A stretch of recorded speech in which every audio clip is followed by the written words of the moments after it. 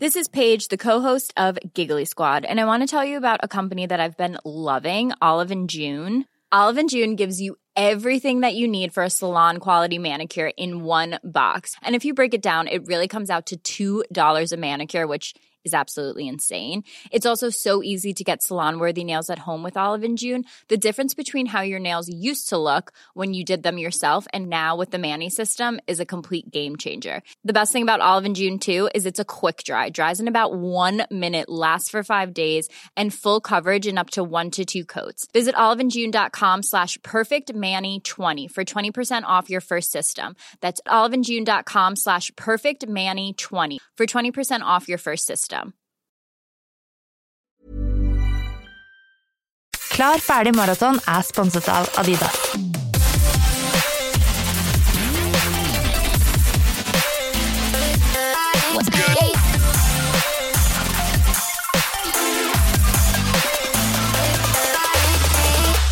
Da vi I gang, Melina. Det vi. Min fantasi-coach på skjermen der, langt der borte. Som virtuell coach. Ja, sånn har det blitt. Men vi får det nå til å funke likevel. Ja, det går jo kjempefint. Episode blir det uansett. Så går det bra. Du ser veldig fin ut I dag. Du har kjole og greier. Jeg har ikke gått I noe annet enn tights og fleecegenser på, helt siden denne koronaepidemien startet. Du catcher meg jo på den ene dagen jeg har på meg en kjole da, og det var fordi at jeg skulle ut en liten tur, og så har jeg hatt sånn møtedag I dag med mye sånn Zoom-møter. Og da, nå kjører jeg jo da sånn stil, sånn, du vet, sånn hallodamer og hallomenn, sånn programpresentatører. Ja, du ligner veldig på en hallodame. Ja, sånn veldig hallodame, men altså, jeg har jo på meg tøfler, og liksom sånn, så overkroppen liksom presentabel, og så underkroppen liksom litt slakkere da. Så, og jeg hadde også en dag her. Ja, men sånn det på disse digitale møtene. Jeg hadde den BI-skjorta på meg, og så hadde jeg liksom en sånn slack shorts nedentil. Så jeg kjører skikkelig den hallodame-opplegget da. Ja. Jeg tror vi mange som sett og pynta på overkroppen og som bare I trusa og tøfler. Det stilen I disse dager. Det går heldigvis an da. Ja. Men går det bra? Men ja, det går veldig bra. Herregud, vi jo allerede på episode nummer 9. Jeg synes det går så fort. Ja, det synes jeg også. Og det så hyggelig at vi har fått så god respons, og det så mange som skriver til oss. Det kjempestas. Ja, og at det så mange som tester intervallene, eller tester hjemmeleksa, og det så gøy. Det så fint å se at det funker. Det vi sender ut I intet når fram. Ja, og det veldig hyggelig. Og så det jo gøy å kjenne på at det veldig mange som interessert I de samme tingene som vi interessert I da. Ja, det blir jo en egen menighet her nesten, så det kjempekult. Men ja, det går veldig bra med meg. Jeg jo, nordlending her jo helt sjokkert over været vi har her I sør. Altså, jeg var jo hjemme I Harstad I påsken, og der det jo metervis med snø, og altså, I dag det 21 grader og sol her ute. Her det norsk sommer. I Oslo. Ja, det helt vilt. Men jeg klarer nesten ikke helt å glede meg over det, for jeg sånn, herregud, det kan ikke være bra for planeten vår. Men jeg må bare prøve å glede meg over det. Ganske store geografiske forskjeller I været I veldig, veldig lange Norge da. Det jo det. Hvis man ser på kartet Hvis jeg skulle reist nord jeg faktisk fra, så det jo ganske nært Nordpolen egentlig. Og hvis vi hadde dratt andre veien og skulle reist samme strekningen, så tror jeg vi hadde havnet sør I Italia eller noe sånt. Det et eller annet, så det ikke så veldig rart hvis det litt forskjell, men jeg skjønner det blir litt sånn, du vet den følelsen når du kommer ut av flyet I syden, sånn været slår mot deg, det må ha vært litt sånn. Ja, det det. Det føles ut som jeg på Ayanapa nå, liksom. Men nei, jeg får nå bare nyte det. Jeg har faktisk akkurat hatt en økt ute I min kjære motbakke, som jeg blitt så glad I. Så bra.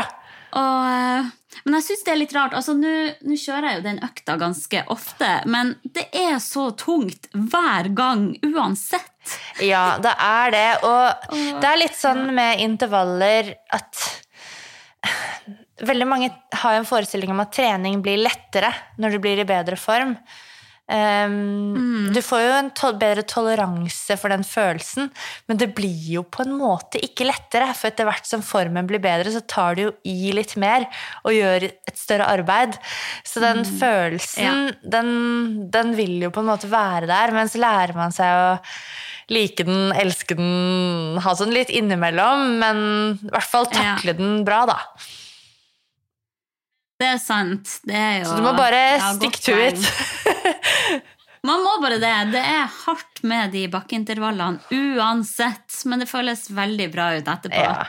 Og så har jeg jo også vært på Voldsløkka i lag med resten av Oslo. Ja, jeg regner med... Og sprunget intervaller der. Du ikke var alene på den runden der, nei.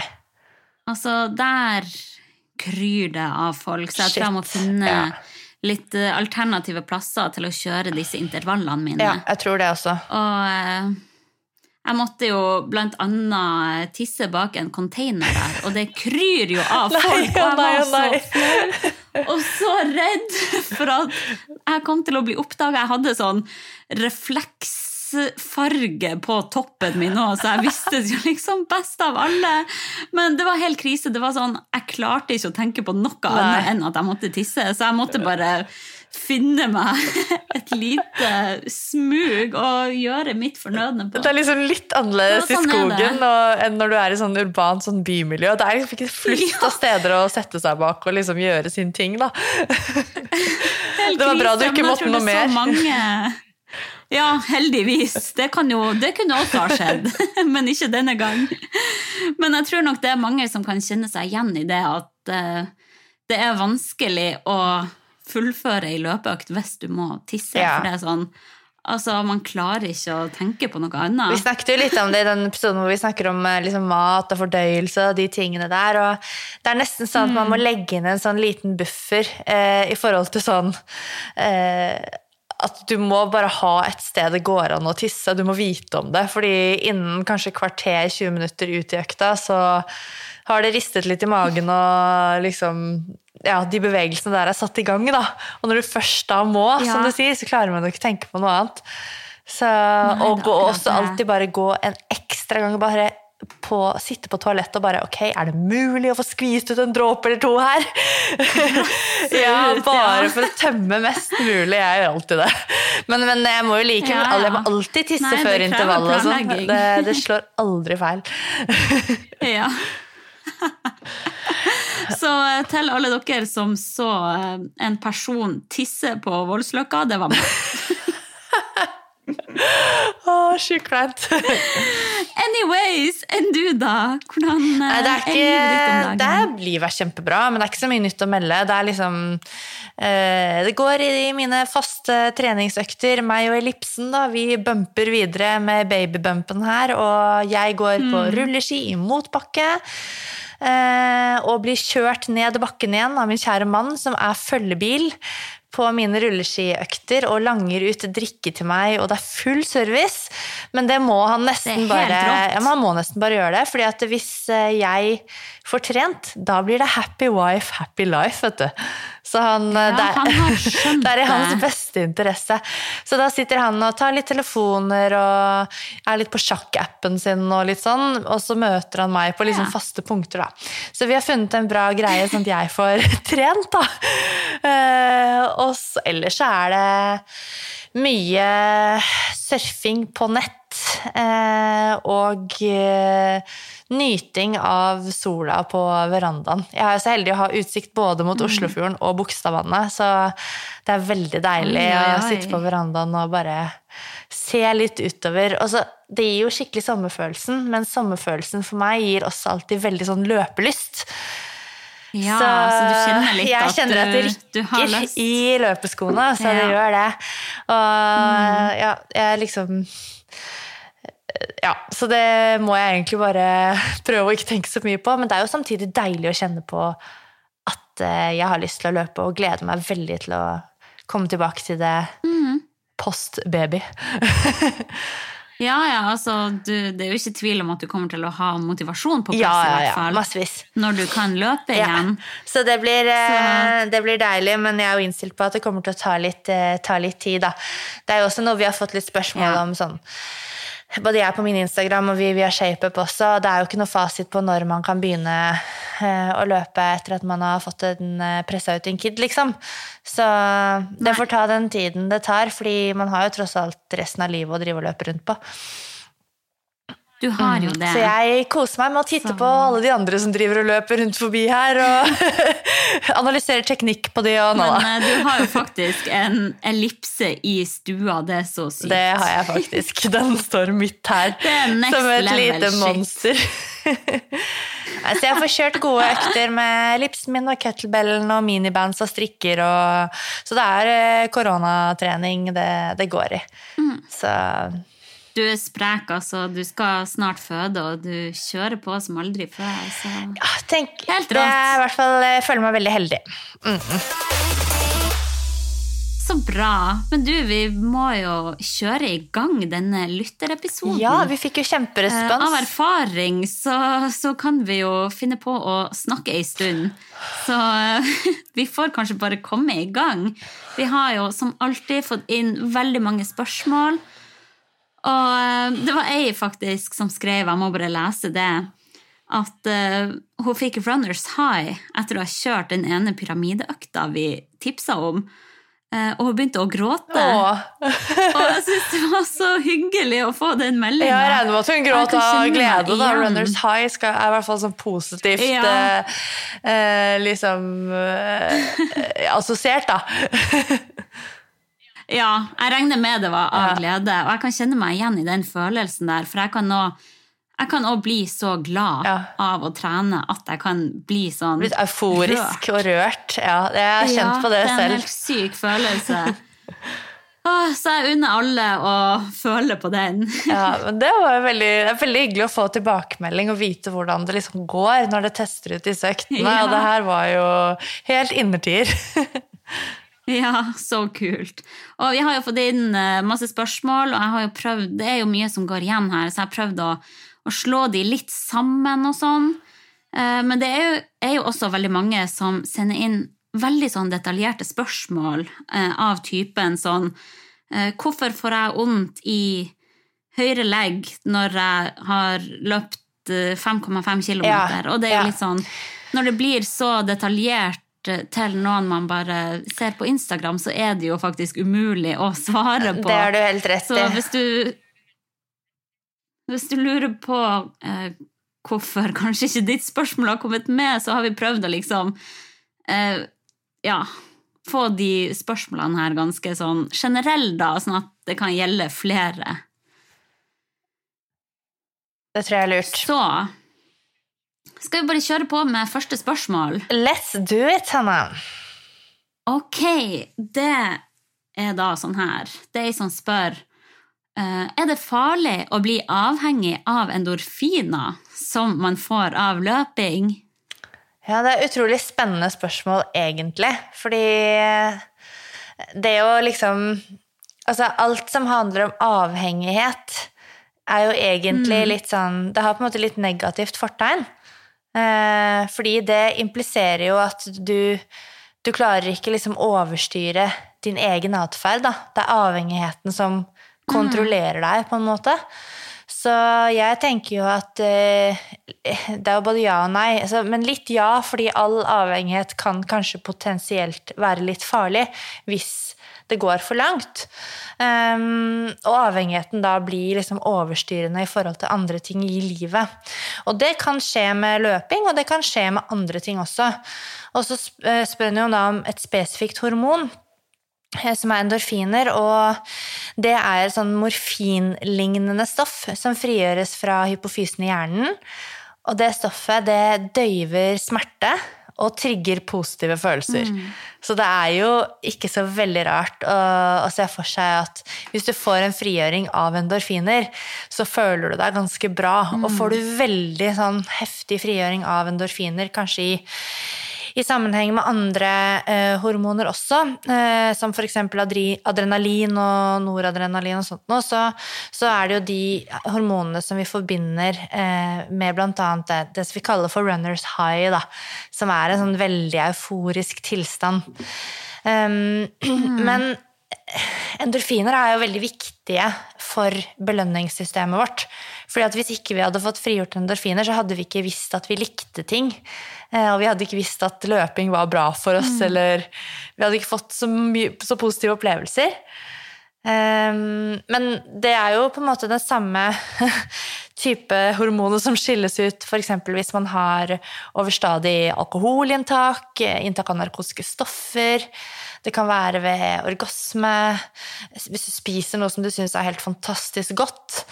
Endorfinene øker også for eksempel når man blir mor eller far. Så det veldig mange ting i belønningssystemet som det virker i forhold til. Da.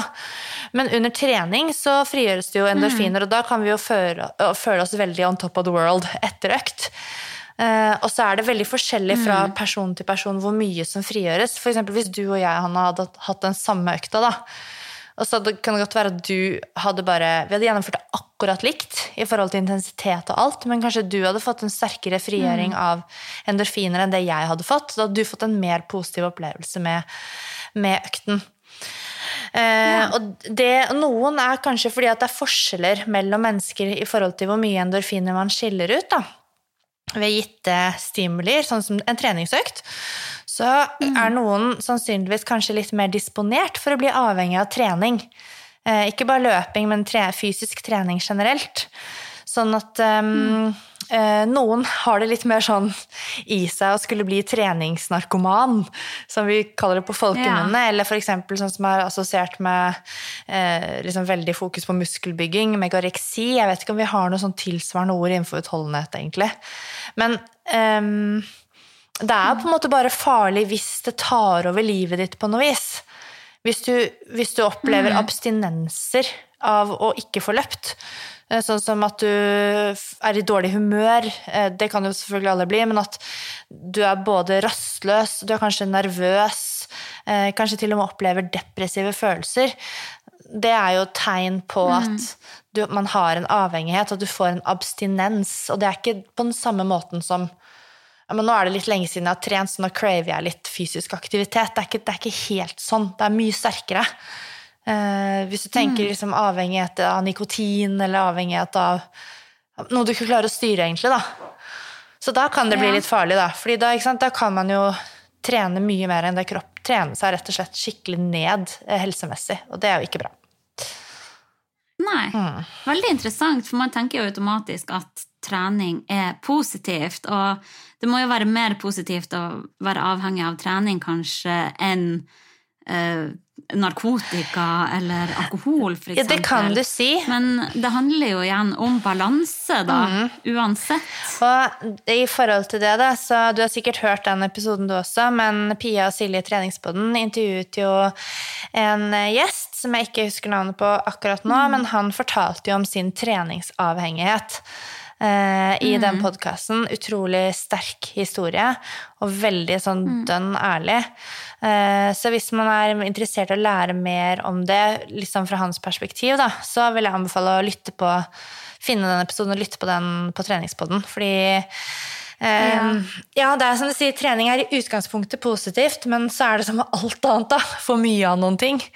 Det kan bikke over, og skal man ha fremgang og være sunn, så det med balansen og rytmen mellom hvile og belastning som viktig å ta vare på, da. Det klart, hvis man helt avhengig av trening og ikke kan droppe en økt hvis det dukker opp en bursdag eller et eller annet sosialt, da. Og det ikke jobben din å drive med, på en måte. Å skippe en økt, da det burde gå fint. Så, nei, det handler om balanse, men jeg synes jo det en vanskelig grense der også, for jeg merker jo selv at jeg jo avhengig av trening. Jeg jo veldig glad i den godfølelsen jeg får av å trene. Og jeg blir jo sur og kanskje litt rastløs hvis jeg går lenge uten trening. Men samtidig føler jeg at jeg har et sunt forhold til det.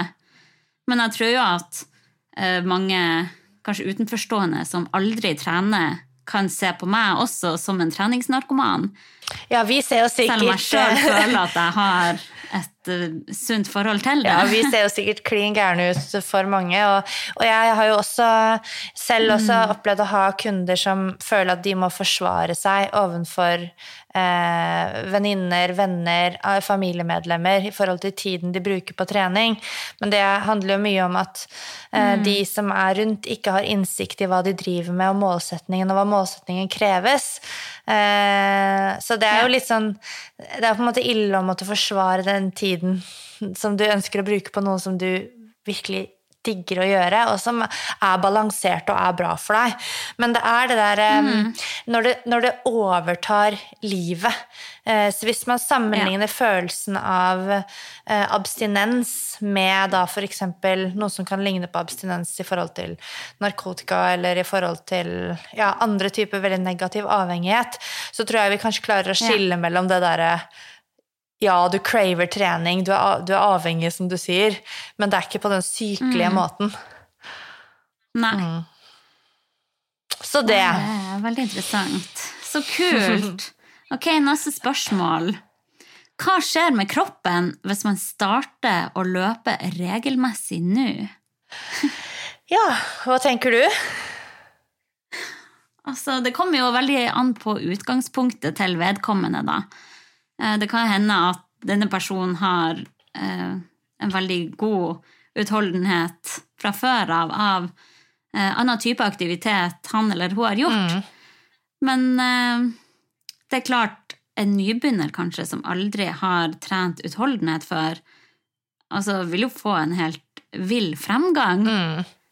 Det er helt riktig. Det kommer veldig an på liksom treningsstatusen, hva som vil skje, eller i hvor stor grad de forskjellige tilpasningene i kroppen skjer da. Men hvis man begynner å løpe regelmessig, så stimulerer man jo hjerte- og karsystemet sitt. Og det har vi snakket ganske mye om i denne episoden, en av de første episodene hvor vi snakker om VO2 max og hva som skjer i muskulaturen. Hva som egentlig skjer i kroppen. Så jeg kan anbefale å liksom gå tilbake og lytte på denne episoden, fordi alt det vi snakker om der, det skjer i større eller mindre grad over tid. Så det settes jo i gang prosesser som gjør at du etter hvert kommer til å få flere røde blodceller, og etter hvert så kommer hjertet ditt til å bli mer slagkraftig og kunne pumpe ut mer blod. Etter hvert så vil blodvolumet ditt øke, som igjen vil ha positiv stimuli på hjertet. Etter hvert så vil du også få flere tynne små blodårer som kan levere oksygen og ta vekk og fjerne bort avfallsstoffer og holde en riktig syre-basebalanse i musklene, sånn at du kan fortsette å jobbe på et høyt nivå. Det skjer jo ting på liksom det hormonelle planet som er positivt for helsen, både i muskulaturen, men også i forhold til andre indre organer. Det er positivt for hjernen. Du får mer blod til hjernen, sånn at vi kan danne nye koblinger mellom nerveceller og mellom områder i hjernen. Så det er jo det som er så fantastisk med trening og løping da, at du stimulerer alle systemer. Så jeg tror ikke, altså hvis vi skal gå gjennom alt som skjer, så blir vi sittende her et år, tror jeg, og preike. Ja. Men det er kanskje hovedtrekkene. Og det å vite at du på en måte stimulerer de to viktigste organene i kroppen, hjertet og hjernen, det bør være ganske god sånn helsemessig motivasjon for å løpe. Ja. Og prestasjonsmessig så er det jo sånn at responsen lar ikke vente på seg hvis man bare trener litt regelmessig. Så oppsummert, hvis noen skulle være i tvil om man burde løpe eller ikke, gjør det! Do it, like Nike said. Ja. Nei, det er veldig spennende, altså.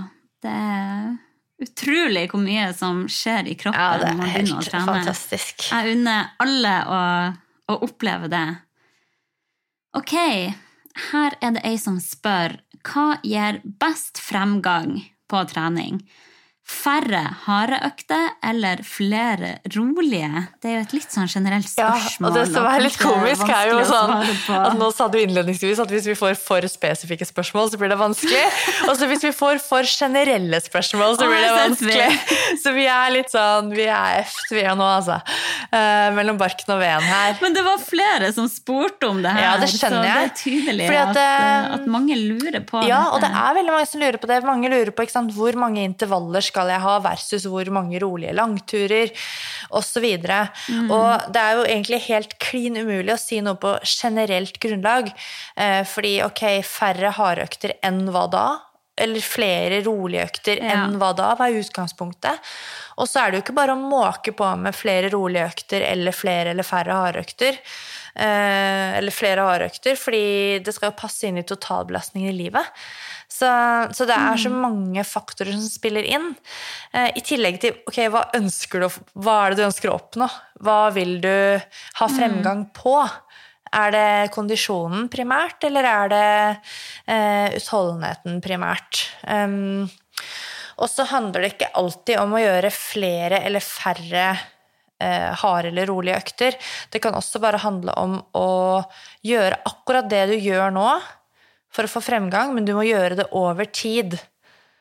Gjør du akkurat det du gjør nå, men gjør det over lengre tid, så vil du akkumulere treningsbelastning og da mye av dette stimuliet, da, som alle tilpasningene i kroppen, og det vil gi fremgang. Så det ikke sånn at vi skal drive og endre hele tiden på hva vi gjør.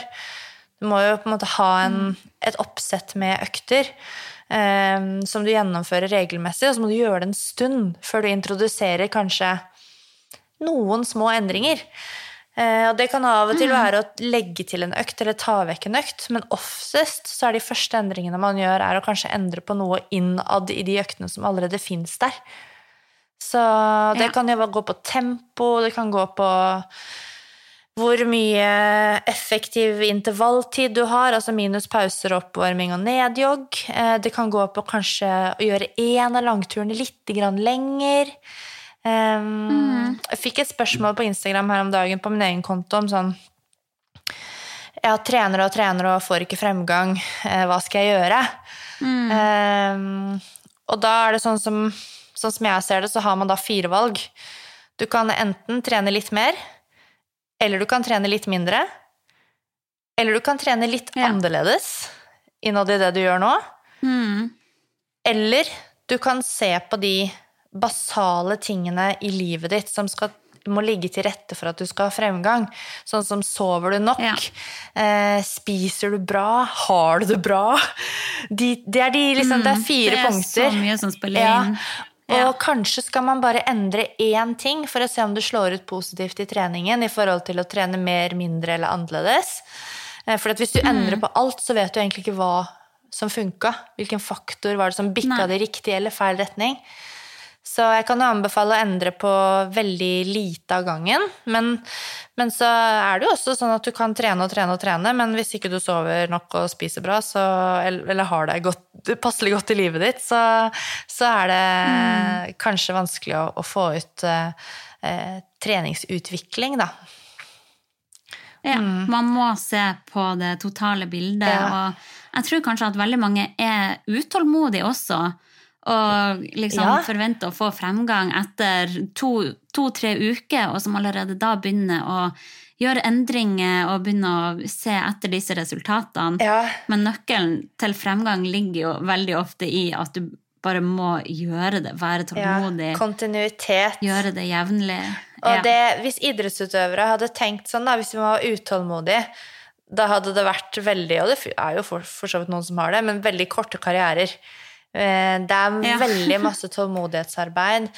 Man kan trene flere år etter hverandre med ganske likt innhold, og plutselig så har du akkumulert en viss mengde trening, og det løsner litt, og så piker du som utøver, uten at du egentlig gjorde så fryktelig mye annerledes, men du har bare samlet opp erfaring i kroppen over flere år. Så, og det jo også treningsstudier og sånn innenfor forskningen, som jo veldig sånn mye det jeg jobber med, da.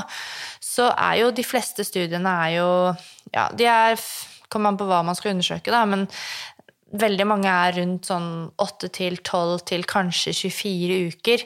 Så jeg tenker jo at for å få målbare forskjeller hos folk som allerede ganske godt trent, så må man sette inn et støt I kanskje I hvert fall 8 til 12 uker da.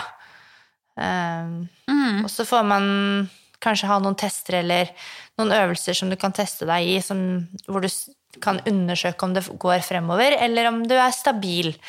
Og det å være stabil heller ikke negativt, fordi det går ikke fremover hele tiden. De tilpasningene kommer litt I rykk og napp. Nei, selv om man skulle håpe det. Ja, det går fremover inni kroppen hele tiden. Her kommer det med kontrolløkter også inn, og der kan man jo høre den episoden om testing og kontrolløkter. Ja, det stemmer. Det var bra tips. Det jo også kjempenyttig for å måle sin egen fremgang, og kan være veldig motiverende. Ja, og da sjekker du, ikke sant? Funker det ikke? Ja. Neste spørsmål handler på en måte litt om det samme. Det da noen som spør her, hvordan få bedre kondis på raskest mulig måte? Apropos utålmodig. Folk utålmodig her, vet du. Ja, men jeg skjønner det. Det sånn, jeg har bestemt meg, og jeg vil ha det I går. Ja. Jeg melder meg på et løp om noen uker og kjører på. Ja, da må man jo før jeg tenker sånn, nå skal jeg være litt kontrovers og gi et sånn veldig konkret svar. Ofte som forsker så skal man være så innmari rund I svarene sine.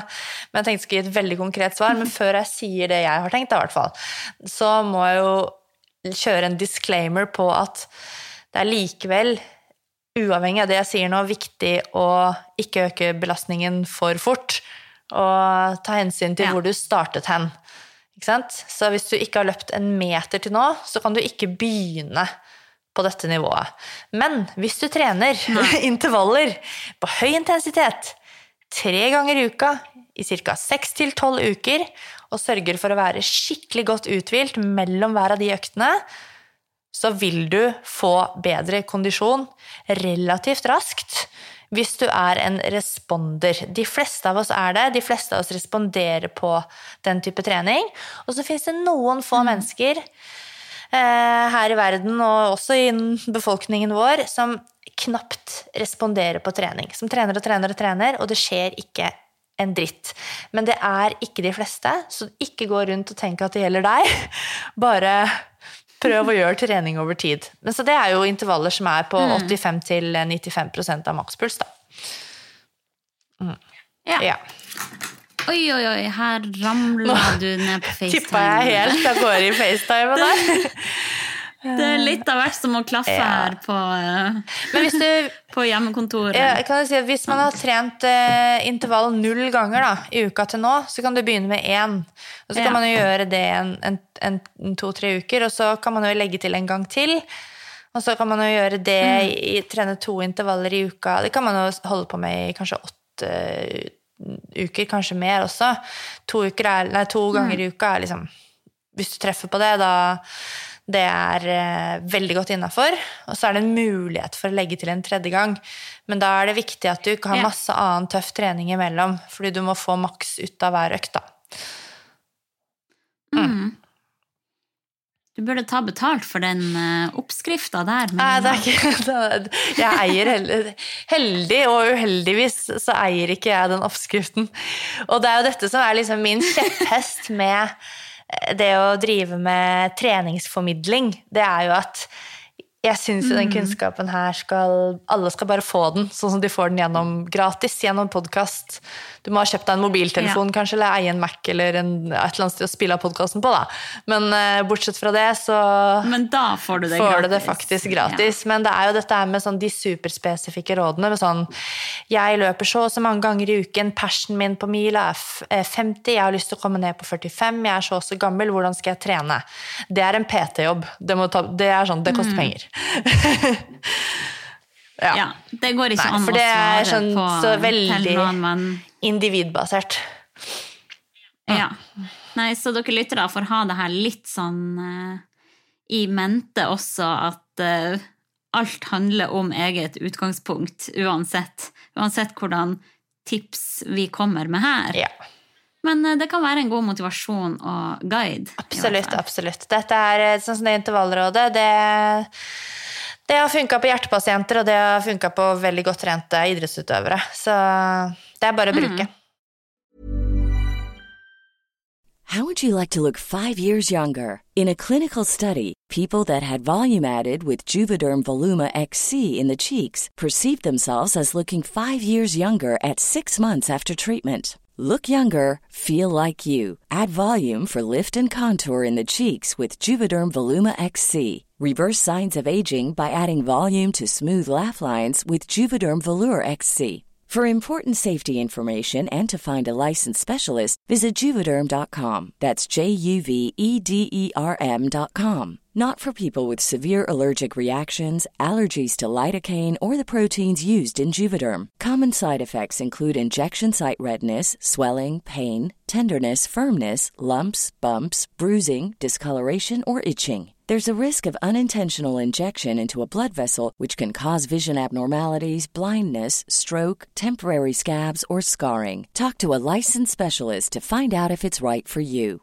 Quality sleep is essential. That's why the Sleep Number Smart Bed is designed for your ever-evolving sleep needs. Need a bed that's firmer or softer on either side? Helps you sleep at a comfortable temperature? Sleep Number Smart Beds let you individualize your comfort, so you sleep better together. J.D. Power ranks Sleep Number number 1 in customer satisfaction with mattresses purchased in-store. And now, save 50% on the Sleep Number Limited Edition Smart Bed for a limited time. For J.D. Power 2023 award information, visit jdpower.com/awards. Only at a Sleep Number store or sleepnumber.com.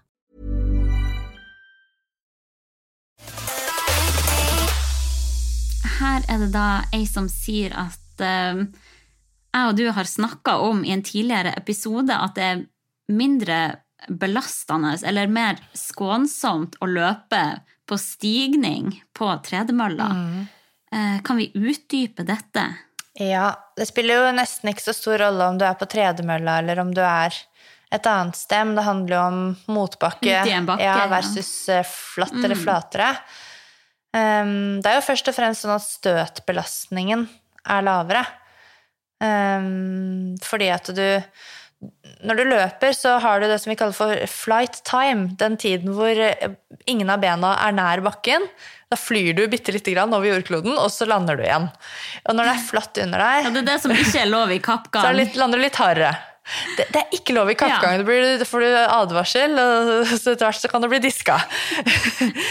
Så det helt riktig, du må ha en fot i bakken. I hvert fall sånn som reglene var sist jeg sjekket. Det følger ikke så mye med på kappgang, skal jeg være ærlig. Men ikke sant, da gjør du ikke det? Burde kanskje gjort det. Men da, i løping da, i denne flight time, liksom flight-fasen, så vil den fasen når du løper oppover, så lander du fra den flight-fasen på litt grann lenger frem på foten ofte, fordi at du i en motbakke, og det har vi snakket om før, at der foten sin, altså midt i foten, og fremover så har vi jo masse små bein og mange strukturer som kan ta av og dempe mekaniske krefter, som gjør at vi får distribuert kreftene godt, og at det ikke så hardt å lande. Så det skjer jo litt mer naturlig når man løper oppover, for da søker jo foten på den måten. Så det både måten vi teknisk løser bevegelsen på, men også det at det rett og slett, vi lander ikke med vekta vår på samme måte. Så sånn sett så det jo beinhardt sånn for muskulaturen og for hjertepusten og puls og alt det der å løpe oppover. Men så jeg skjønner jo godt hvis noen ikke tror helt på at det skånsomt, men rent sånn strukturelt for det føles ikke sånn. Strukturelt så det skånsomt hvis vi tenker på menisker og leddbånd og sener og alt det der. Men det viktig å ha variasjon uansett, men hvis man kjenner at man for eksempel sliter litt med knær eller noe sånt, så kan man jo teste motbakke da. Det kan man gjøre. Variasjon jo nøkkelen uansett, og jeg har jo slitt mye med mine knær opp igjennom, og da har stigning på tredemølle virkelig sikret noen gode økter for meg, så det anbefales å oppsøke en motbakke nå, hvis det noen der ute som sliter med litt ondt her og der, og prøv det hvis man ikke har det I hvert fall. Det veldig bra tips, og så det jo også sånn at hastigheten som du kan klare å oppnå lavere, og det å skulle bevege seg kjempefort, det veldig belastende for kroppen, ikke sant? Da lander vi igjen litt hardere, det tøffere for alle strukturene. Sprint jo en beintøff disiplin, fordi det så sinnssyke indre krefter. Mens når vi løper oppover, så blir ikke de indre kreftene like store. Vi klarer rett og slett ikke å løpe så fort. Så det veldig ansett som veldig trygt. Det veldig få som får strekkskader, strekk I hamstrings, altså bak på låret der, av å løpe oppover og ta I det man kan oppover. Men flatt så det flere som kan kjenne at det napper litt godt I bakside lår hvis man ikke har varmet opp skikkelig og gjort forberedelser. Hvis man prøver å løpe ordentlig fort. Så det litt med hastighet å gjøre også, da. Ja, sant. Jeg tror ikke jeg klarer å utdype det sånn veldig mye mer enn det, uten å liksom bli veldig advanced, og det tror jeg nok. Nei, jeg synes du svarer meget bra, supercoachen Melina her. Det så deilig at du bare har stålkontroll. Jeg bare overlater disse spørsmålene til deg. Det jo noe med at flere av disse spørsmålene har jeg jo hørt mange ganger før. Det som du sier at folk lurer på det samme, og da får vi gjøre vår plikt da, og rydde opp og fortelle. Og... Så det ikke sånn at vi noen sånne orakler, men vi har I hvert fall litt erfaringer og litt kunnskap fra før da. Folkeopplysning, rett og slett. Løpeopplysninga, det oss. Ja. Ok. Hva ditt beste tips når man skal starte opp med løping? Jeg regner med det en nybegynner som har sendt det her inn, som sikkert har lyst å bli glad I løping, men som kanskje ikke helt der enda. Ja, da gjelder det å starte med bare bitte litt av gangen, og gi deg mens leken god hver gang. Sånn at du fortsatt liksom kan suge litt på den karamellen, at du hadde egentlig nesten lyst til å holde på litt lenger. Så du beholder liksom den lysten.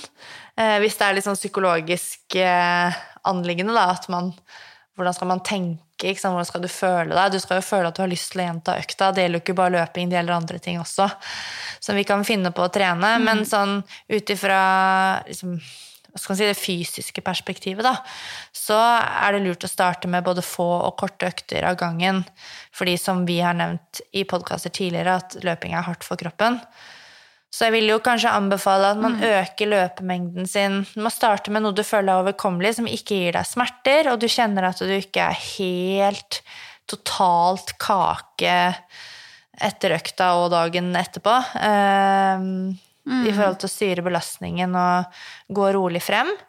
Og da vil jeg jo kanskje anbefale å øke mengden med trening. Det kan være antall minutter eller antall kilometer med maks 30%, og minst 10% per uke.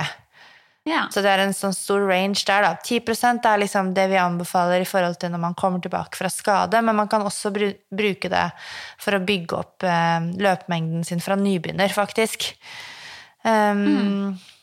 Og kanskje la det gå 1 til 2 dager mellom hver løpeøkt, sånn at det ikke blir for mye for fort.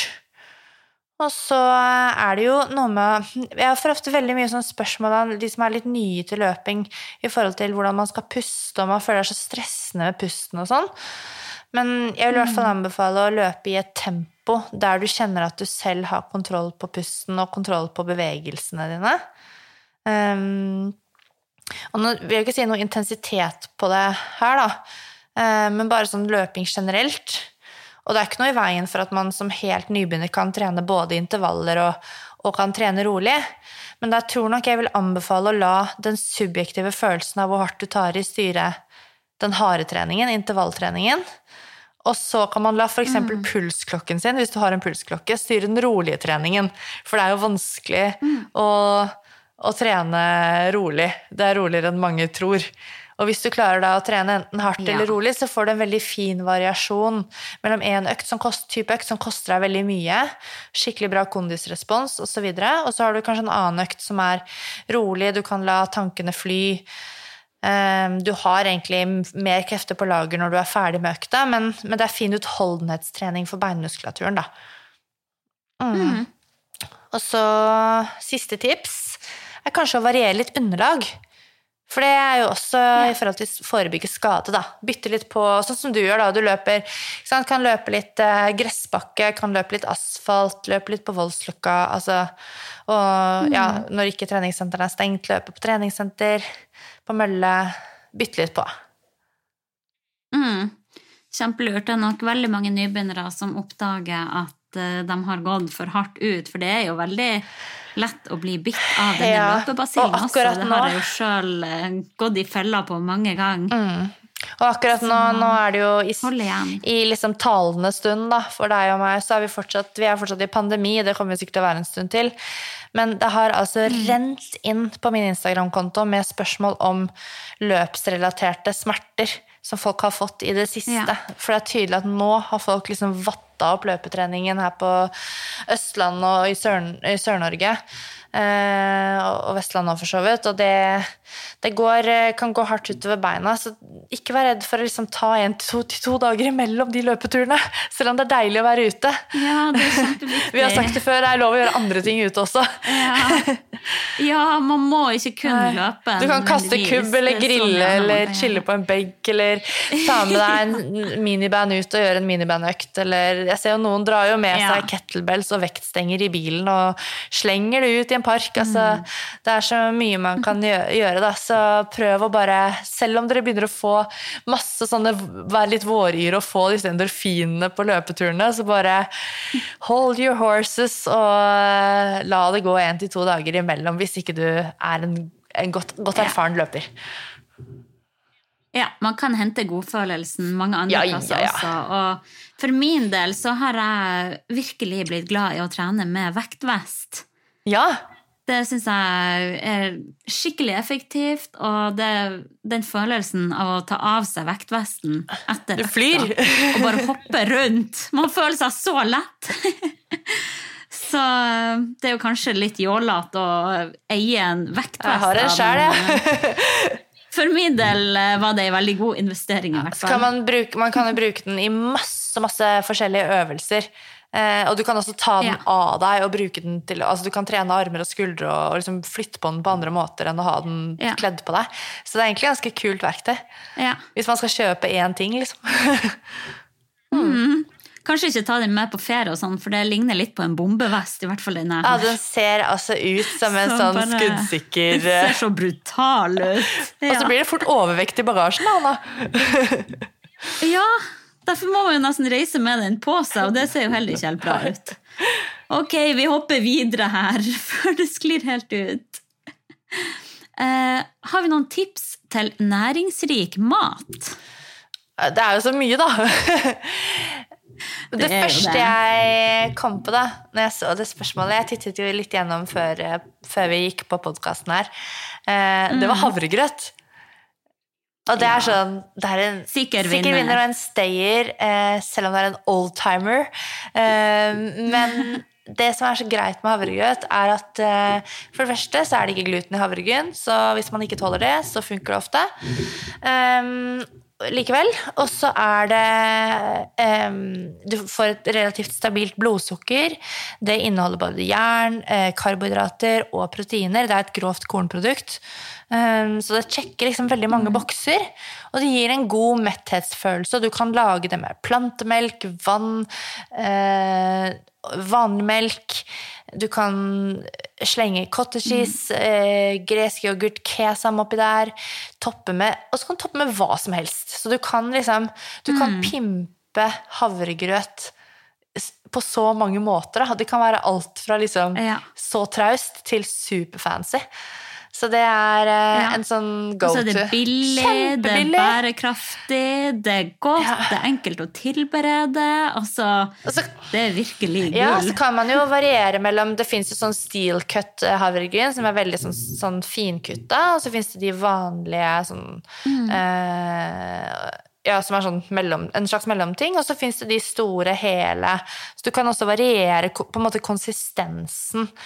Og noen liker jo å ha det veldig sånn, en veldig sånn smooth, smidig grøt. Da kanskje du lar det stå, enten koke lenge, eller du kan la det stå I væsken fra kvelden før, da. Og så koker du bare opp på morgenen. Så, eller hvis du vil ha den litt mer crunchy, ta store flak og ikke la det koke så lenge, for eksempel. Så det så mye man kan gjøre for å liksom få den sånn som man selv liker den, da. Pimpe det opp. Pimpet. Så det var en fra meg. Ja. Har du noen flere? Ja, jeg har en som jeg synes er litt pinlig. Fordi det tunfisk på boks. Ja, det der jo litt sånn noen elsker det, noen hater det. Det liksom enten eller. Men greia jeg skjønner at folk ikke liker det. Jeg skjønner det. Jeg skjønner også at folk ikke liker sushi, på en måte. Altså, noen tenker på liksom eller tenker på tunfisk som kattmat. Det liksom mat som kommer rett ut av en boks, og det ser ut som kattemat. Men det handler jo igjen om og lukter det. Ja, det smaker heldigvis litt annerledes enn det lukter da. Akkurat som en god fransk ost. Ja, det gjør det. Men det som jeg gjør med tunfisk, jeg gjør veldig mye rart med tunfisk. Ikke så mye rart som Pia Seberg gjør med tunfisk, men der det mange kreative løsninger. Det var vel tunfisk og banan vel en vinner hos Pia. Ja, jeg har jo banan på taco, så det skal jeg holde helt kjeft om og disse. Ja, men så du skal ikke si en dritt. Men det som jeg gjør med tunfisk var at jeg smakte det her på en kafé som var rett ved Magnatsenter der hvor jeg jobber på Skøyen da. Og da hadde de liksom laget en sånn tunfisk-wrap og laget den til et sånn mos og tatt da tunfisk og crème fraîche og hatt oppi også litt grann paprika og skvist oppi sitron. Jeg tror det var noe kapers oppi der, hvis man liker det. Og hakket løk, og bare lager en sånn mash, liksom. Og så var det også rucola inni der, eller oppi den mosen. Og så har du bare det oppi en wrap sammen med kanskje noe mango og litt sånn andre digge ting, da. Der kan man jo igjen blande inn hva som helst. Det jo litt sånn taco-aktig, da. Du bare tar på det som passer av frukt eller grønnsaker. Ja. Og så har man liksom egentlig ganske sånn frisk og fresh og sommerlig sommerlig sånn fiskemåltid da. Så det jo ikke snakk om rett ut av boksen, selv om jeg kan finne på det og jeg. Men å lage en sånn tunfisk-wrap jeg veldig glad i da. Ja, det hørtes godt ut da. Det jeg synes så rart med tunfisk at på boks koster det sånn 3-4 kroner. Ja. Og så på delikatesserestaurant så liksom det dyreste man får. Så dyrt. Makes no sense. Ja, det helt det helt merkelig. Skriv inn til oss hvis dere har svaret på det mysteriet der. Men igjen, i likhet med havregrøt, så jo tunfisk en veldig billig kilde til proteiner, da. Så hvis man finner en måte å bruke det og like det på, så det i hvert fall et bra sånn studenttips. Og et annet litt sånn studentvennlig tips jeg har, det jo å spise frukt og grønnsaker etter sesong. Og det høres jo kanskje ut som et litt sånn der traust, næringsrik mattips, men da får du på en måte den frukten eller grønnsaken når den på sitt aller beste, den smaker best da, og ordentlig godt moden og der den skal være. Og så det jo ofte billigere å kjøpe ting som i sesong. Så du får både bedre smak og rimeligere mat ved å prøve å følge sesongene da, i forhold til frukt og grønt. Og mer miljøvennlig, så det bare vinn-vinn. Nå det snart jordbærsesong, og det gleder jeg meg så mye. Men jeg har hørt at det kanskje skal bli svinedyrt med jordbær i år, siden folk har litt sånn reiseforbud og fra for eksempel Polen og mange av de som pleier å jobbe på åker da. For norske bønder, så det dyrt å ansette de norske vestkantkidsa, som jordbærplukkere. Ja, det det. Hvis de gidder å jobbe, da. Denne pandemien påvirker virkelig alt helt sykt. Ja, men om jordbær så koster 60 kroner per kurv, så jeg skal ha jordbær. Jeg skal ha det. Koste hva det koster vil. Ja, det det verdt, ass. Ja, det det verdt. Ja, du har jo nevnt mange av de favorittene her, og for min del så sverger jeg også til nøtter. Ja. Jeg spiser så mye nøtter hver dag. Jeg helt avhengig av det, og jeg føler at det metter godt og smaker godt. Alle slags typer nøtter som jeg bare har på havregrøten, eller veldig god fettkilde. Yoghurt, eller veldig. Og banan. Så originalt. Ja. Et eksperttips fra meg her. Spis banan. Banan bra, det. Og det jo kalsium og B-vitamin og ja da. Banan strålende treningsmat. Og så mengde med brødskive. Det liksom sånn de 3 tingene jeg virkelig sverger til og må ha hver dag. Og avokado da. Så ja, dere hører jo her at det ikke noe rakettforskning vi driver med her. Oppsummert så handler det jo egentlig bare om å tenke enkelt og for all del ikke bit på sånne rare dietter som lover gull og grønne skoger heller. For det ikke tvil om at det veldig mye rart der ute. Ja, både kosttilskudd og dietter som lover både det ene og det andre, og ingenting av det holder mål. Og det noen som tjener masse penger på at vi naive og ønsker oss diverse ting og tror at og ønsker kjappe løsninger. Ja, og tror at liksom, ting så mye mer avansert enn det der, men det å følge liksom, statens 12 kostråd som høres veldig usexy ut, men de ganske fine når man googler de og går inn og titter på de. Jeg fikk et spørsmål der for ikke så lenge siden om en som lurte på om hun måtte følge alle de 12 rådene. Og det jo sånn du bør helst følge alle de 12 rådene, men det går mye på det som vi har vært innom med at man bør spise frukt og grønnsaker, man bør spise fisk, man bør spise variert så hvis du liksom i tvil da, på hvordan du skal sette sammen kostholdet ditt, så kan du titte på de 12 kostrådene, og der faktisk trening et av kostrådene. Så det litt morsomt. Et av kostholdstipsene. Ja, for det handler liksom om hele mennesket, ikke sant? Så, den totale helsen. Appetittregulering. Ja, Så kult. Nei, og vi har jo en egen episode også om løping og mat. Så hør gjerne den hvis dere ikke har hørt den før. Men jeg kan jo også bare si at livet for kort til å ikke kose seg også. Alt for mange der ute for streng med eget kosthold. Det det så trist. Og det styrer så mye. Og, altså, jeg var akkurat ute i ens ærend. Jeg hadde ett mission. Det var å kjøre til et sted, kjøpe 1 kanelbolle, spise den, og dra hjem igjen. Og det skjedde nå, altså, typ rett før vi gikk på podcasten her. Det var liksom men det var, rett før vi på lufta. Det var nydelig. Jeg elsker den kanelbollen, og jeg alltid på jakt etter byens beste bolle. Så så det mitt prosjekt da. Og det som du sier, livet for kort. Og klarer du å ha en type balanse i en rytme, liker jeg kanskje nesten bedre som et ord enn balanse, men mellom det som vi kan spise mye av, det som vi kan spise mindre av, så tenker jeg da trenger du ikke liksom, bruke så mye tankekraft og energi på den der maten. Det skal bare være hyggelig, sosialt, enkelt, godt. Og pass for all del på at man får i seg nok mat, og at man ikke går rundt og sulten. Det ikke noe fare med deg. Altså, spise lunsj med Hanna, dere. Det sånn, Hanna ikke sånn, jeg 1,80 da, Hanna kanskje halvparten av meg. Sånn, litt av nordlending. Og det lunsjbrettet i kantina på Egmont, det blir altså så fullt, med bare alle mulige kombinasjoner av det de har å diske opp med der. Så du et nydelig eksempel på, skal du være aktiv, så må du også spise deretter da, og der du helt rå. Ja. Jo, takk. Det står ikke på appetitten min i hvert fall. Min største frykt jo å være sulten, så... Men vi må ta neste spørsmål, fordi jeg blir sulten av å snakke om mat. Vi må ta neste spørsmål. Ja, samme her. Jeg lever jo etter neste måltid hele tiden. Sånn jeg legger opp dagen min, så nå jeg redd for at det begynner å rumle hvis vi holder på for lenge her. Men ok, neste spørsmål handler også om mat. Take it.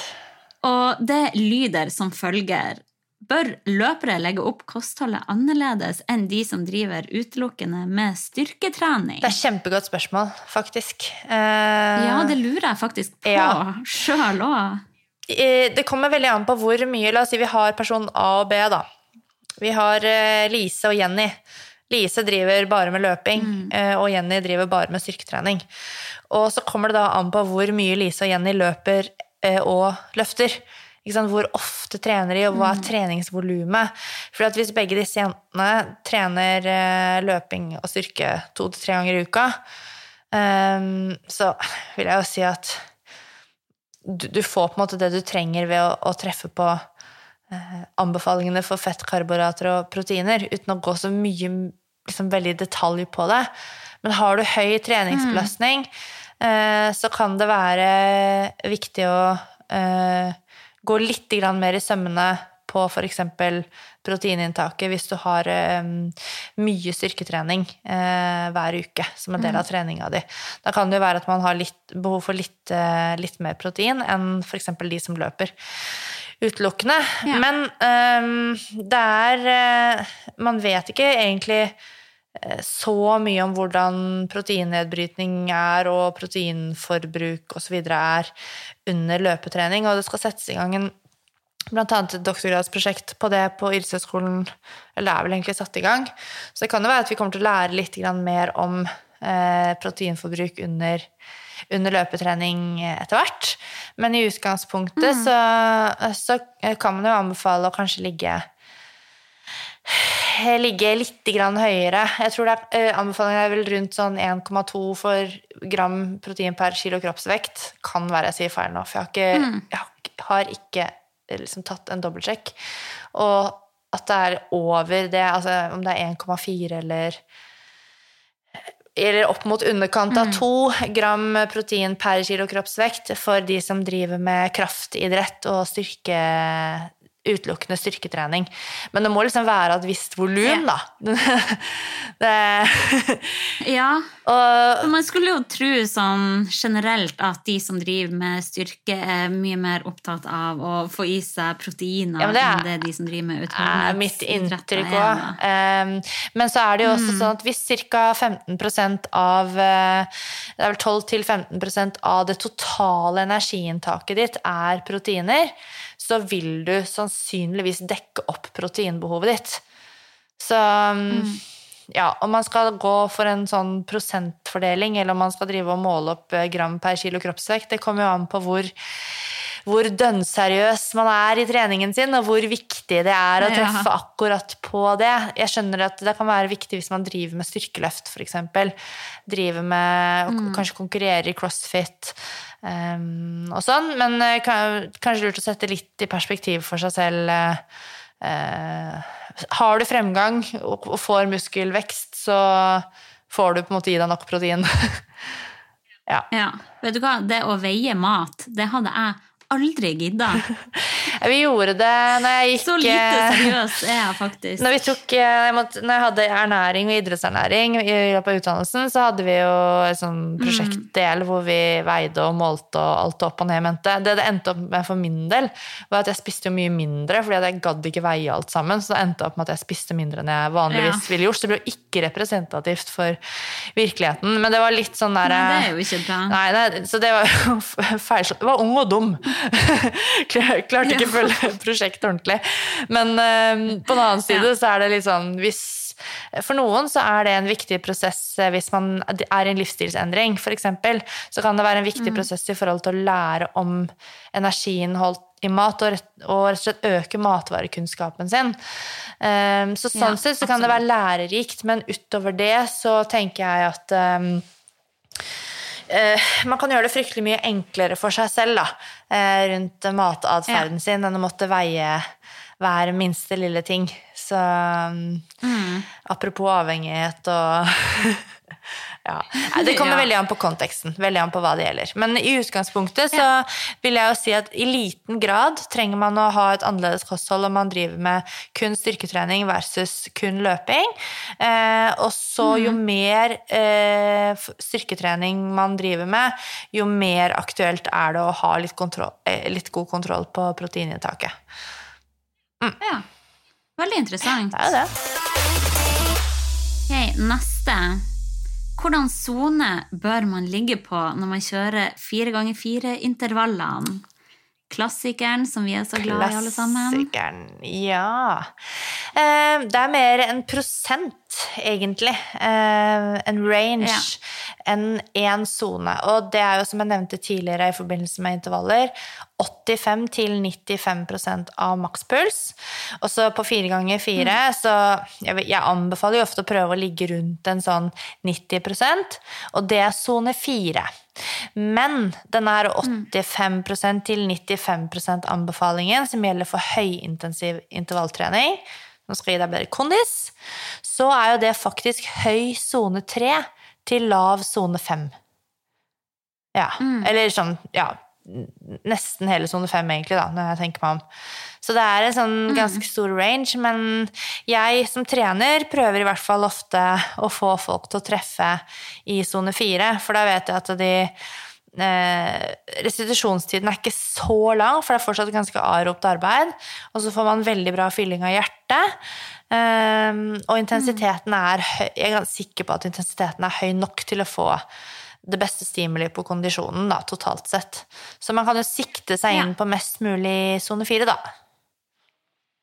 Ja, og her man jo da avhengig av å vite sin egen makspuls. Ja, så da får man ta en makspulstest da. Så da får du komme deg ut og ta en test i forkant, sånn at du vet selv hvordan du kan legge det. Ja. Og vi har jo en egen episode om det også. Så regner jeg med, siden det formulert sånn som at hvilken zone man bør ligge i, så har innsenderen litt sånn peil på det da, på makspulsen. Ja. Vil anta det. Ok, her det noen som spør,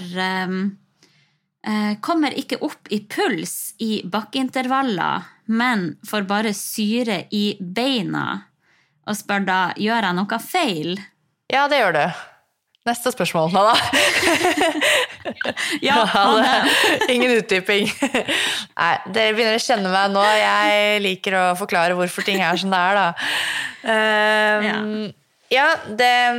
Dersom tanken var at du skulle ha høy puls og trene kondisjon, noe som jeg regner med på grunn av spørsmålets formulering, så altså det å løpe motbakker en egen ferdighet. Det en egen skill. Som kan trenes opp.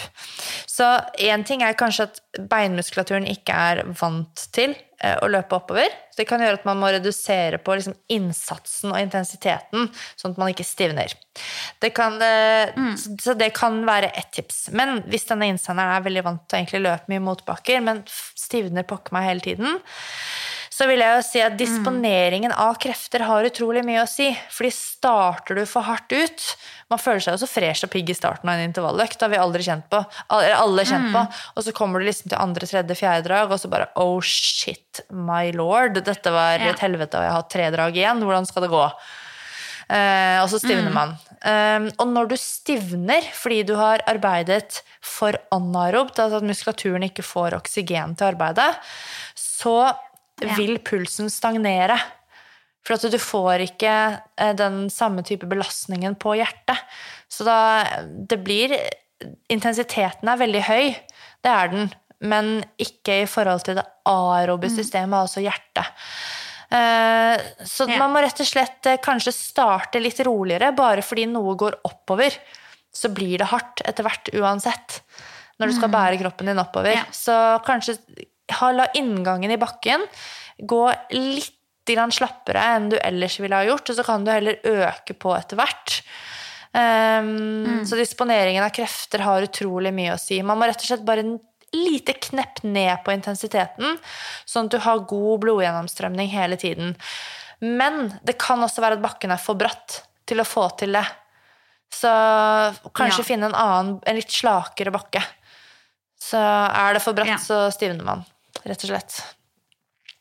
Man gjør det. Det noen bakker som så bratt at det bare sånn, du kan trippe så sakte som overhodet mulig, men den syra, den kommer der uansett. Og det blir så lite dynamisk kontra det å få langet ut litt mer, få brukt muskulaturen din avlastet og belastet muskulaturen litt mer sånn syklisk. Så det å ta en litt slakere bakke kan i så fall være å anbefale da.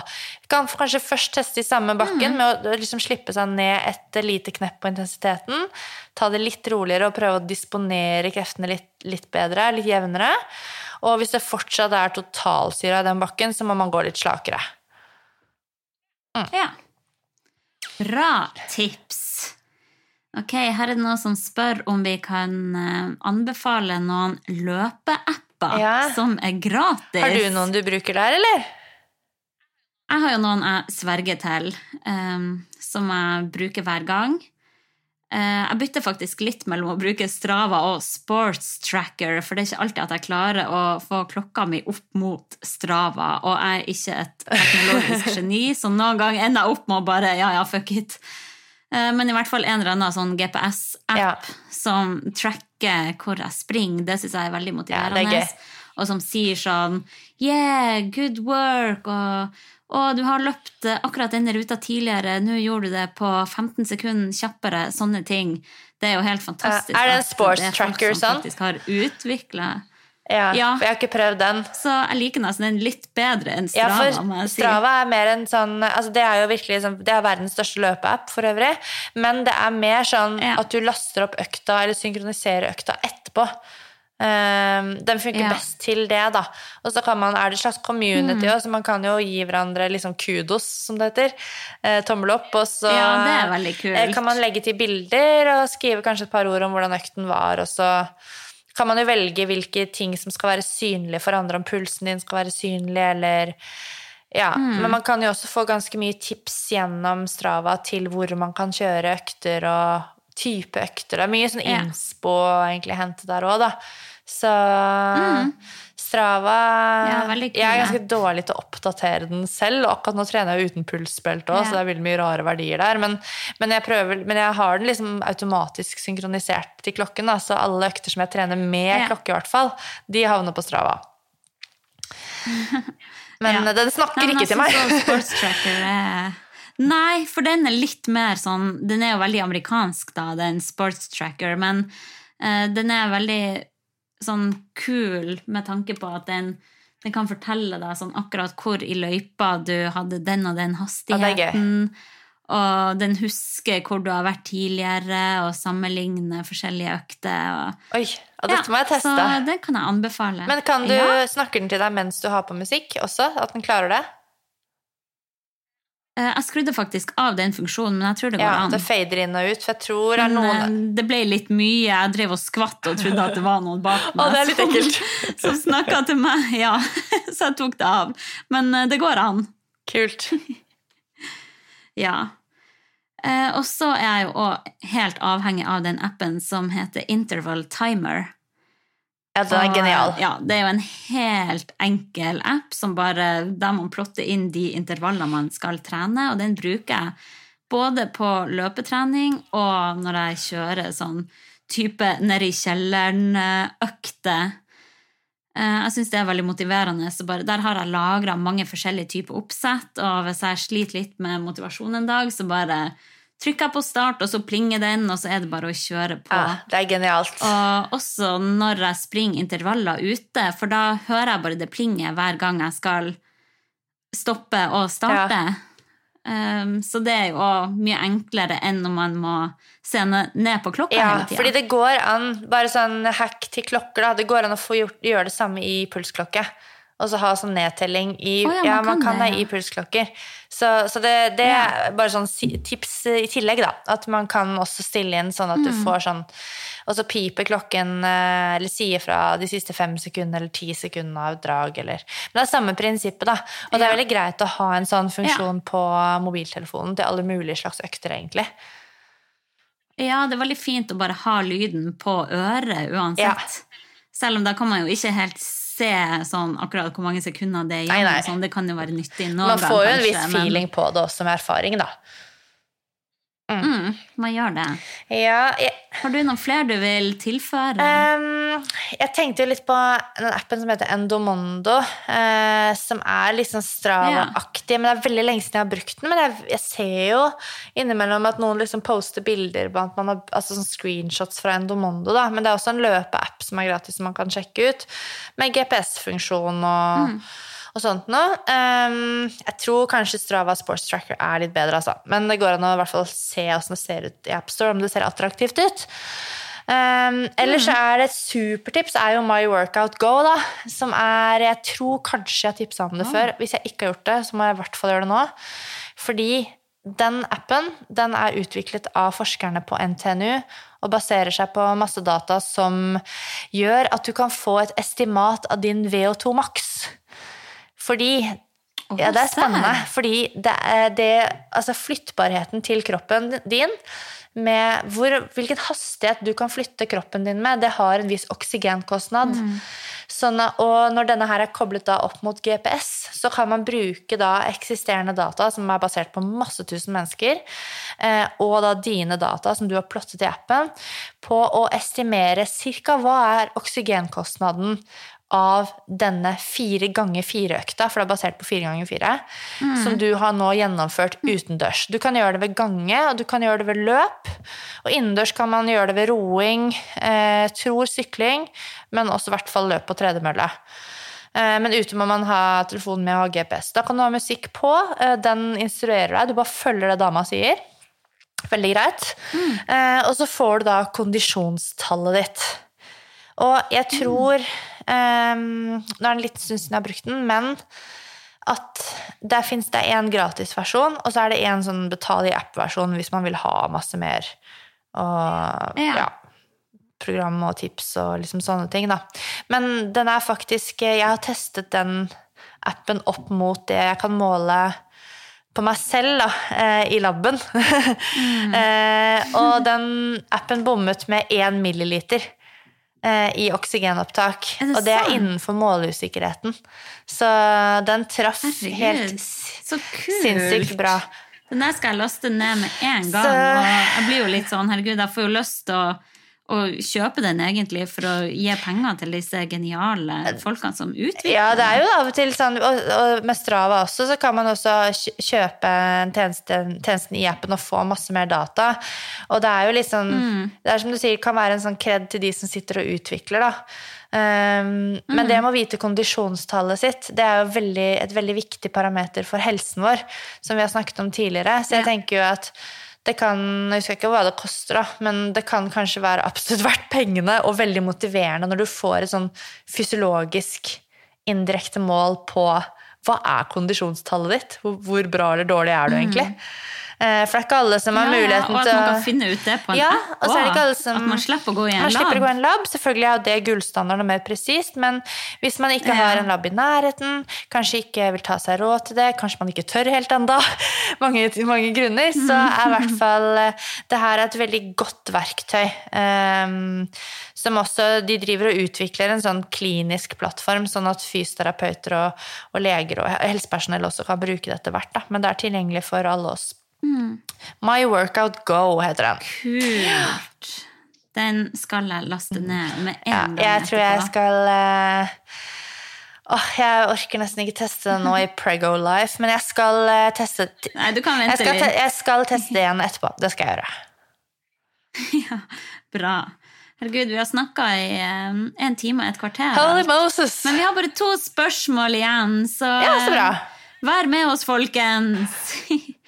Ok, nest siste spørsmål her om vi har noen tips til øvelser som holder kondisjon oppe, og som ikke løping. Jeg føler at Dette har vi jo touchet innom før også. Jeg føler du eksperten her, nede i kjelleren, Hanna. Nede i kjelleren. Altså, jeg tenker jo at det som funker jo alt som gjør at du fortsatt klarer å komme deg opp i puls. For noen kan det holde å ta raske knebøy uten vekt. Det kan være mer enn nok. Men jeg tenker jo alle sånne øvelser som involverer hopp jo bra for kondisjon. Det får i hvert fall meg til å puste og pese.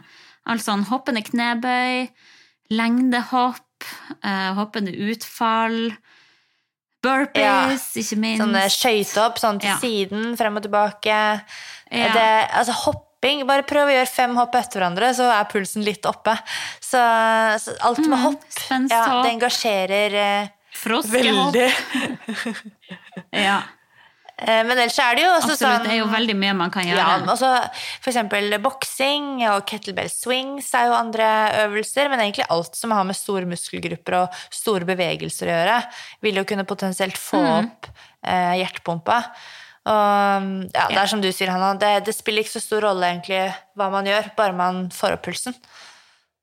Ja, absolutt. Og da det jo et tips å sette det, eller å strukturere disse øvelsene litt, da, at man bestemmer seg for å jobbe med hver øvelse i en viss tidsperiode, eller med visse repetisjoner og sånn at det blir lettere å gjennomføre da. Ja, i CrossFit så kaller man jo sånne type økter ofte for Metcons. Så det jo noe man kan google da, og se forskjellige Metcons. Og ja, altså, og sette opp også eller øvelser med store muskelgrupper i sånne gode gammeldagse sirkeltreninger jo også kan også være god kondisjonstrening, så lenge pulsen kommer opp og blir der oppe litt grann. Absolutt. Men det som felles for alle disse typer økter da, jo at man i en veldig kort periode, eller ganske kort periode, oppe i puls. Så hvis man ønsker litt mer sånn langkjøring, kanskje, så kan det jo være et tips å ta seg en sykkeltur, for eksempel, eller svømme, gå på rulleski, som helt hardcore. Ja, da det... Eller gå seg en lang tur, da. Det går jo også. Eller man kan også faktisk, altså de beintøffe, de tøffe øktene som Metcons og sirkeltreninger og sånne ting også, det går også an å legge til, altså du gjør flere repetisjoner med en lavere innsats. Altså du rett og slett gjør hele økta på en lavere intensitet, så du kan få til en CrossFit-langkjøring, på en måte. Altså sånn en økt som satt sammen, sånn at det ligner mer på en langkjøring. Og for noen så kanskje det morsommere å gjøre det på den måten enn å skulle ut og arbeide kontinuerlig på en løpeøkt. Nå liker jo sikkert de som har valgt å høre på oss løping, men for variasjon da, eller hvis man banker bordet skulle bli skadet, eller hvis man trener noen som ikke så glad i å løpe, så kan man liksom strukturere alle disse tingene enten som fryktelig hard trening med forskjellige øvelser, eller som egentlig ganske rolig og lett trening. Så det går mye på innsatsen. Ja, veldig. Nei, så det jo bare fantasien som setter grenser her, egentlig. Og det leder oss kanskje litt over på det siste spørsmålet her, som da noen spør om hvordan trening man kan gjøre når man har beinhinnebetennelse. Jeg ble litt sånn trist nesten av å se alle spørsmålene, for det så mange som spør om beinhinnebetennelse, og jeg har selv slitt med det, og det så sykt irriterende. Det kan være pissevondt da. Ja, til alle dere med beinhinnebetennelse der ute, I feel you. Så det viktigste man gjør jo belastningsstyre treninga, som jeg har vært inne på før. Jeg var inne på en sånn, jeg fikk tips fra en fysioterapeut om en nettside som dedikert ene og alene til, da kaller de vel leggskinnproblematikk da, eller beinhinnebetennelse type problematikk. Fader, jeg husker ikke hva det i hodet akkurat nå, men jeg skal legge det på Instagram samme dag som vi slipper denne episoden. Og så får dere som hører på senere tid bare skrive til meg, så skal jeg legge det ut. Men det finnes i hvert fall en nettside på norsk som basert på forskning, som veldig lettlest, kjempefin, mange fysioterapeuter som refererer til den, hvor det masse informasjon om det. Men hva man kan trene, du kan trene alt som ikke løping og hopping og det å gå fryktelig mye. Så det blir jo alt mulig annet i forhold til det som du var inne på, Hanna, med at fantasien setter begrensninger, og hvis man veldig sånn satt i sin måte å trene på, så har man kanskje litt begrenset fantasi, men da det internett og Instagram og sjekke ut hva forskjellige treningsprofiler gjør, liksom, da må du ut og hente inspirasjon da, og kanskje gjøre litt research, men det jo masse man kan gjøre med overkroppen og for så vidt også underkroppen. Sykling kan være en fin ting, for eksempel hvis man har beinhinneproblematikk. Og så det jo anbefalt å trene styrke da, i forhold til rehab og bli kvitt det.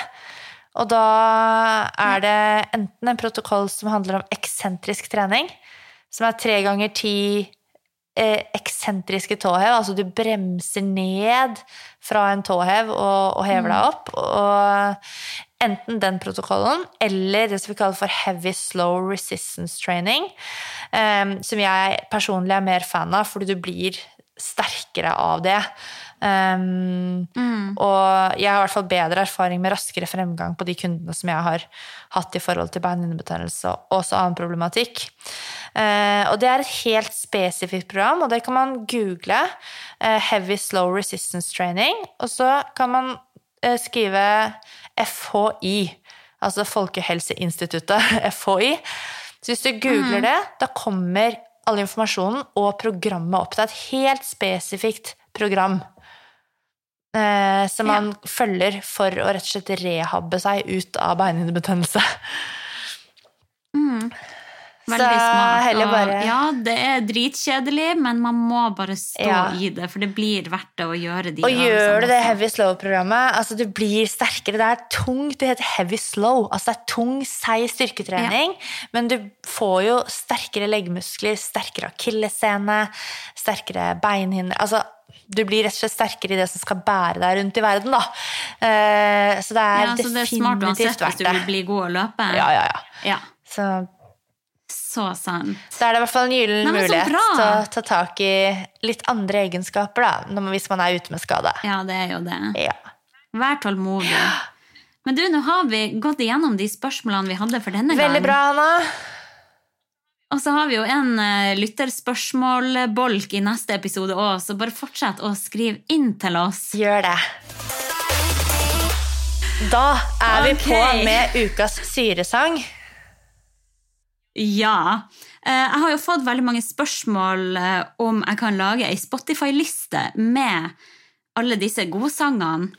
Og jeg må bare si at jeg på saken. Det eneste problemet at jeg bruker Tidal. Og jeg skjønner egentlig ikke hvorfor ikke alle bruker Tidal, for det så mye bedre, for der finner man alle Beyoncé-sangene man måtte ønske. Men jeg får prøve å skaffe meg Spotify. Du jo den siste I verden som ikke har Spotify, da. Ja, jeg skjønner jo at jeg kanskje litt outsider her. Jeg vet at Tidal veldig bra. Men, det på grunn av Beyoncé, folkens. Jeg skjønner det, men de var ute I litt hardt vær her for, jeg tror det et par år siden, I forhold til litt sånn fake antall avspillinger og sånn, men vi kan ikke la det hindre oss I å høre Beyoncé. Nei, det liksom akkurat det. Jeg har liksom tilgitt til Beyoncé nå. Men jeg skal prøve å få den lista opp og nikke ganske kjapt. Anyways, ukas syresang, den jeg selv sykt glad I.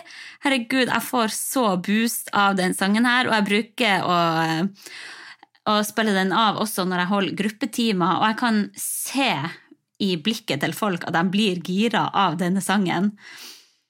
Og det da Tsunami med DVBBS og jeg vet ikke hvordan jeg sier det her Borges.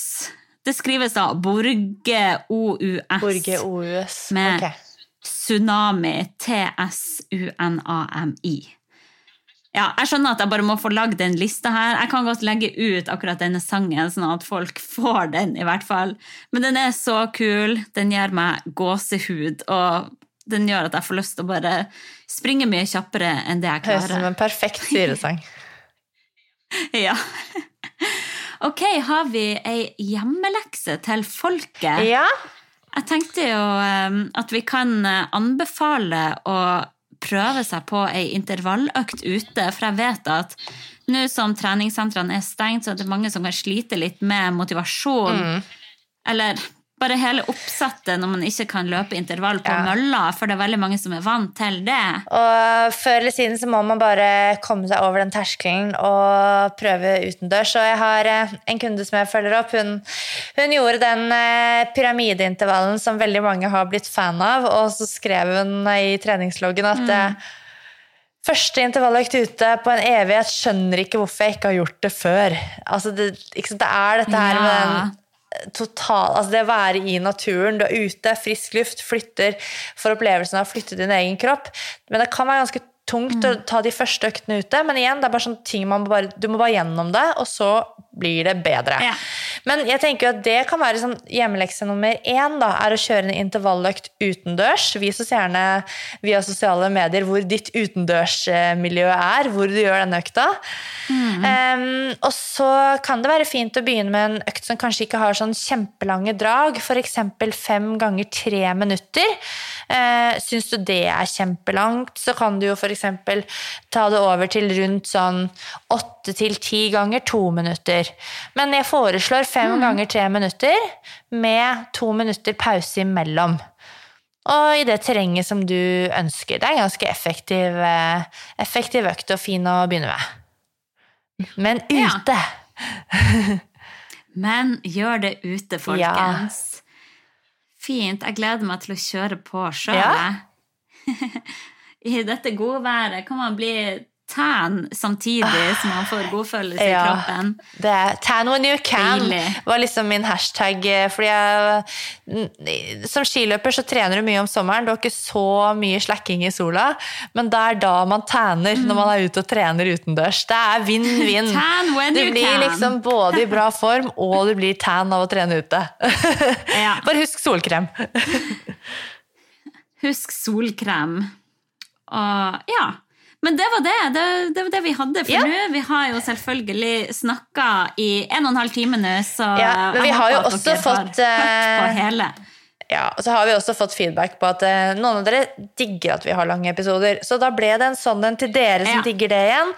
Alle dere andre får heller bare dele den i 2 eller noe. Ja, gjør det. Nei, men så bra, vi ses om ei uke, det gjør vi, Hanna. Da må du ha god trening og nyte sola så lenge. Takk. Du også. Og ta godt vare på dere selv. Det gjør vi. Ha det!